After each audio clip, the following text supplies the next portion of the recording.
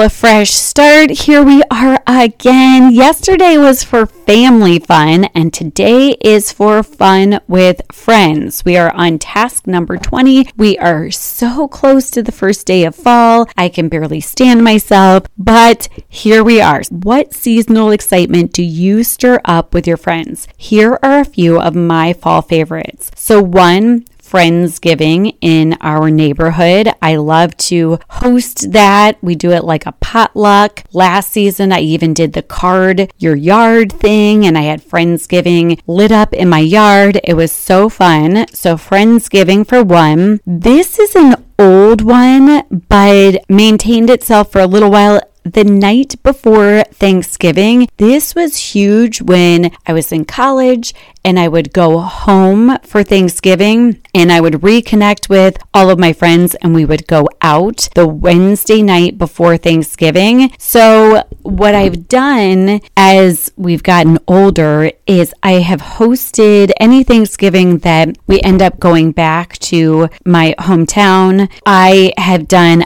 happy hours. So whether it be, the night before Thanksgiving or the night after Thanksgiving or whatever, I have hosted a little happy hour to get my high school friends back together. This is actually an amazing memory of my mom because she used to help me set it all up and then she would go cozy back in her room and she would obviously come out and say hi to everybody, but she really helped me put it together and then allowed me to enjoy that evening with my friends. Pumpkin patch with friends, with the kids, that's always a fun one. So, we do that with family, but then we'll also grab some friends and head out to a pumpkin patch. And then trick-or-treating is huge around our neighborhood. So there are always lots of friends gatherings before and during and after trick-or-treating. It's just such an awesome experience. And so that is definitely some fun with friends that I absolutely adore. So there you have it. Again, just a little taste of some fun stuff with friends since it's a mini episode. So your task for today is to think about and kind of plan out some fun with your friends.